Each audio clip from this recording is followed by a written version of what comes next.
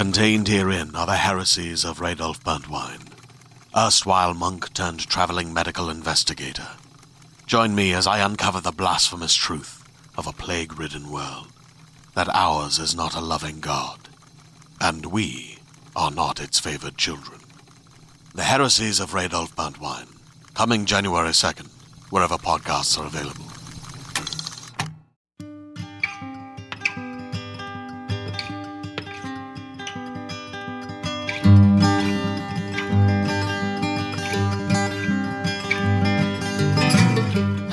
Welcome to the Drabblecast, episode 233. The Drabblecast is a weekly audio fiction magazine that brings strange stories by strange authors to strange listeners, such as yourself. I'm your host, Norm Sherman. On this week's show, Strange Love.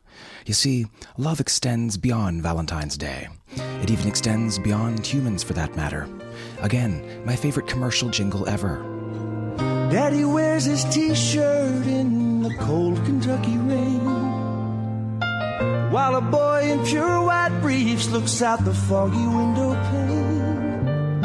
And even though his hamster died, he finds comfort, this I swear, 'cause you can't overlove your underwear, 'cause comfort ain't just found in teddy bears.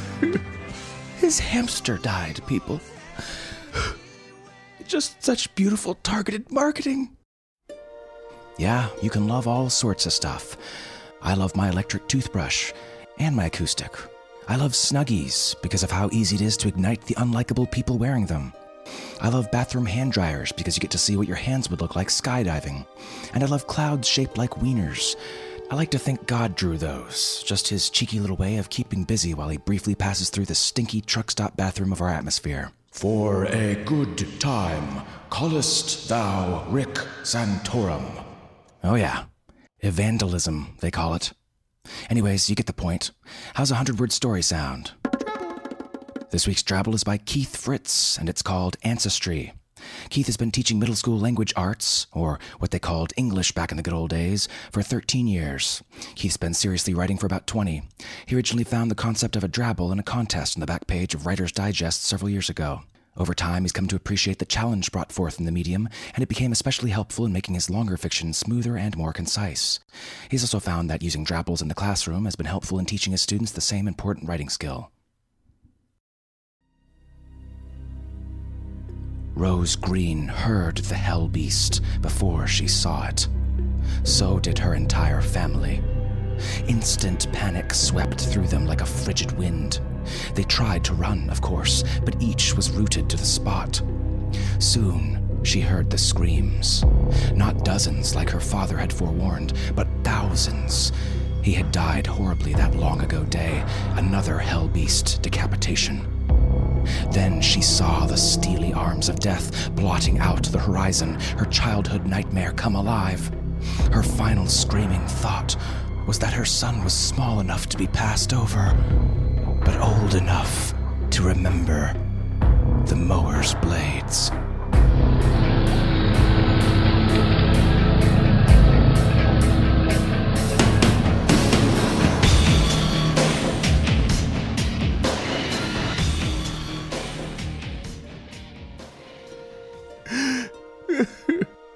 That infant Grass's mom died, people. How's he gonna grow strong? God, this is turning into a sad episode. Speaking of Grass, that brings us to this week's feature story, A Blade of Love by Nathaniel Tower. Nathan writes fiction, teaches English, and manages the online lit magazine Bartleby Snopes. His short fictions appeared in over 100 online and print magazines and has been nominated for the Pushcart Prize. His story, The Oaten Hands, was named one of 190 notable stories by Story South's Million Writers Award in 2009. And his first novel, A Reason to Kill, was released in 2011 through Musit Publishing. Visit him at bartlebysnopes.com/ntower. So without further ado, we bring you A Blade of Love by Nathaniel Tower.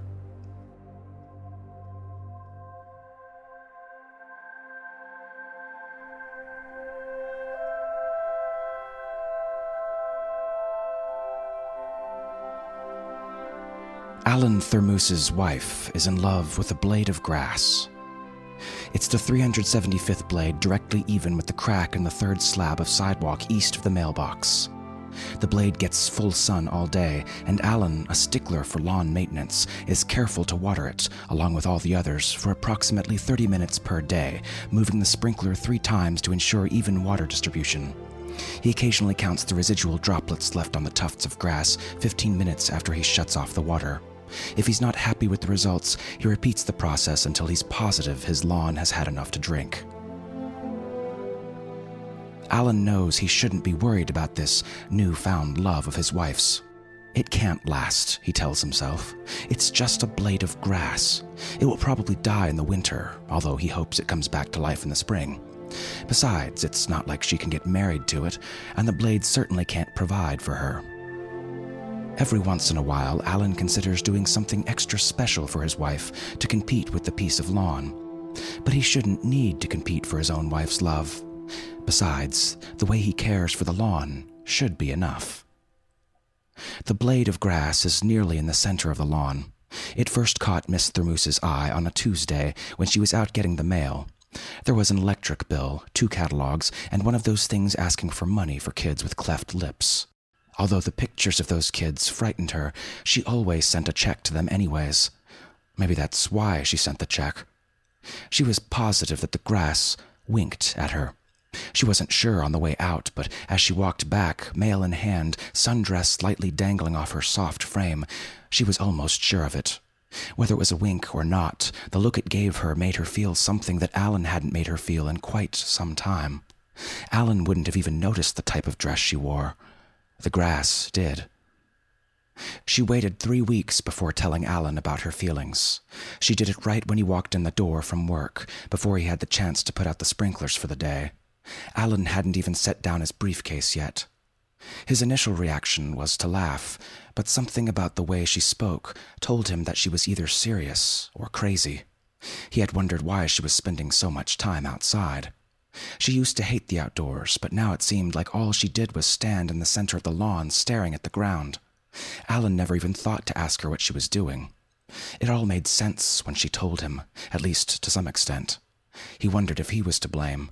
Certainly it was his fault that the blade was so enticing, although he wasn't even sure at that point which blade it was. He couldn't think of anything he'd done to push her into such lunacy. It took quite a bit of time to figure out which one she loved. They all look the same to him, but that might be because he spends so much time making sure that each blade of grass is perfect. The only ones that he ever notices are the inferior ones, which he pulls out almost immediately if they're standing alone. If the inferior ones are grouped, then he has a different approach that takes a great deal more time. There are no inferior ones around hers. He had to count out the blades at least a dozen times before he pinpointed her exact love. For some reason, she was reluctant at first to point it out to him. "You'll know it when you see it," she always told him. Alan stares at the lawn in a different way now. He used to admire it. Now he's trying to figure it out. Of course, he still cares for it just as well. It gets as much water as it did before, and he cuts it on the same schedule. The only difference is how much he looks at it. Often when he's outside looking at it, a neighbor will stroll by and compliment him on such fine lawn care. They're always in awe that he doesn't pay for anyone to treat it. Why would he pay when he can do it himself? Alan nods a thank you and goes back to looking at the grass. The neighbors think he is looking for imperfections and tell him to relax. He doesn't tell them why he can't, so he chuckles and continues to study it. No matter how much he stares, he just can't figure out what she sees in that particular blade of grass. After giving it a few dozen looks, he can't help but think it looks a little dull compared to some of its neighbors. He wonders why it isn't the 223rd blade of grass just east of the center of the elm's trunk. Now that is a beautiful piece of grass. Alan is under strict instruction not to cut that blade of grass anymore. If he trims it even by a centimeter, his wife is asking for a divorce, and she may even call the cops. He tells her he isn't going to mow that patch of grass, but this is not acceptable. Her blade must stand out above all other blades, so he has to trim all around the grass by hand, making sure not to harm hers in any way. He asks if he can mark it somehow, possibly with a little paint, but she says no, that the blade won't like that very much at all. "Can I at least put a toothpick in the ground next to it?" he asks her. Even that is too much. She thinks it will hurt the roots. Alan understands her point and wishes he hadn't suggested such a thing in the first place. She's taken to sleeping outside 3 days a week to be closer to her blade. She snuggles with it and gives it kisses in the morning. She pretends the drops of dew are the blade kissing her back. Alan begs her to wait until after sundown to lie with the grass and to come back in before the sun comes up. She obeys his first request, but not his second. Each of those mornings she comes in with damp garments and a bare shoulder. He's thinking of installing an automated sprinkler system that will douse her at 4 in the morning, but he wonders if maybe she wouldn't enjoy this a little too much. It's late spring, and Alan wants to fertilize, but his wife says that her blade doesn't want that. He insists it will help her blade grow to its fullest potential, but she, knowing nothing about lawn care, thinks putting anything on the blade will make it lose its sparkle. She's been keeping her makeup on at night and wearing lacy nightgowns to give little extra sparkle to herself. She only does this on the nights she spends outside, of course. When she stays inside with Alan, she dons a baggy nightshirt and a bare face. Alan shrugs at bedtime each night and wonders why she even bothers to stay in. His neighbors ask about the abnormally long blade. He tells them he missed a spot. They ask if he's okay. He's never missed a spot before, and now he seems to miss the same spot each week. Alan can't tell them about his wife's feelings. They'll think she's insane, which means he's insane. Truth is, he's embarrassed about the whole thing. He'd rather his wife be in love with another man.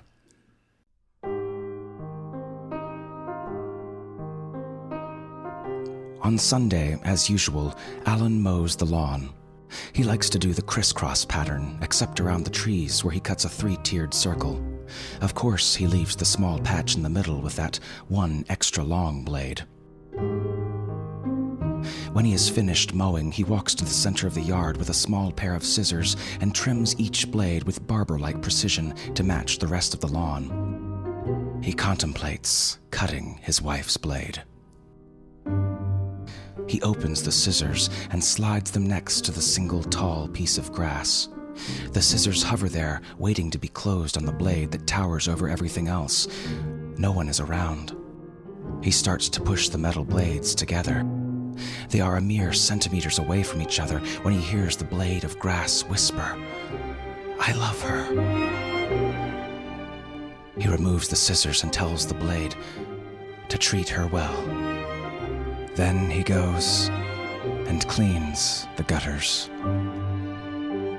From the roof, he watches his wife go outside and sit with the grass.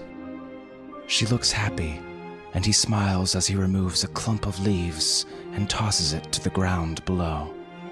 He looks at the leaves longingly and wonders if any of them could fall in love with him. They just stare back, all crumply and dead.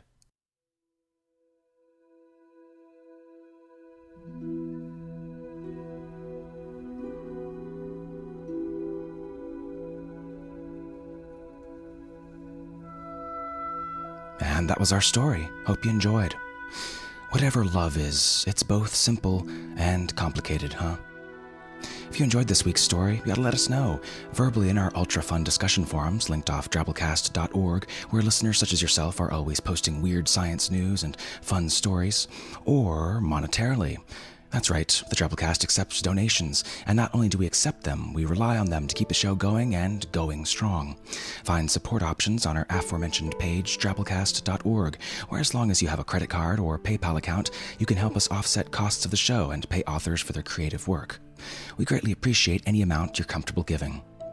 And if you're a fan of the Drabblecast, while you're on our webpage, you might also enjoy a shiny wrapped copy of my new CD, which just came out last month, The Esoteric Order of Sherman. 10 songs you're sure to enjoy if you're as weird as your girlfriend thinks you are. Check out samples and such. There's links there. You can't miss it on the Drabblecast webpage. Finally, in reminders and such, Week 2 here of the first round in the Drabblecast 2011 People's Choice Awards. Nominate your favorite 5 stories, Drabbles, and episode art covers in a section in our discussion forums. Help them get to the next round of voting. Okie doke then, 100 character story winner this week. We, of course, have a weekly ongoing contest in our discussion forums where you listeners can post stories exactly 100 characters, not counting spaces. We call them Twabbles, and we pick a winner each week and post it in our Twitter account at the Drabblecast, and also feature it here on the show at the end. Give it a shot, always good to have new blood up in there. Like this week's winner, the Metis, with a winning Twabble here. Starting my new job today. I really screwed up at my last job. Hopefully, being a ghost will be safer than being a stuntman.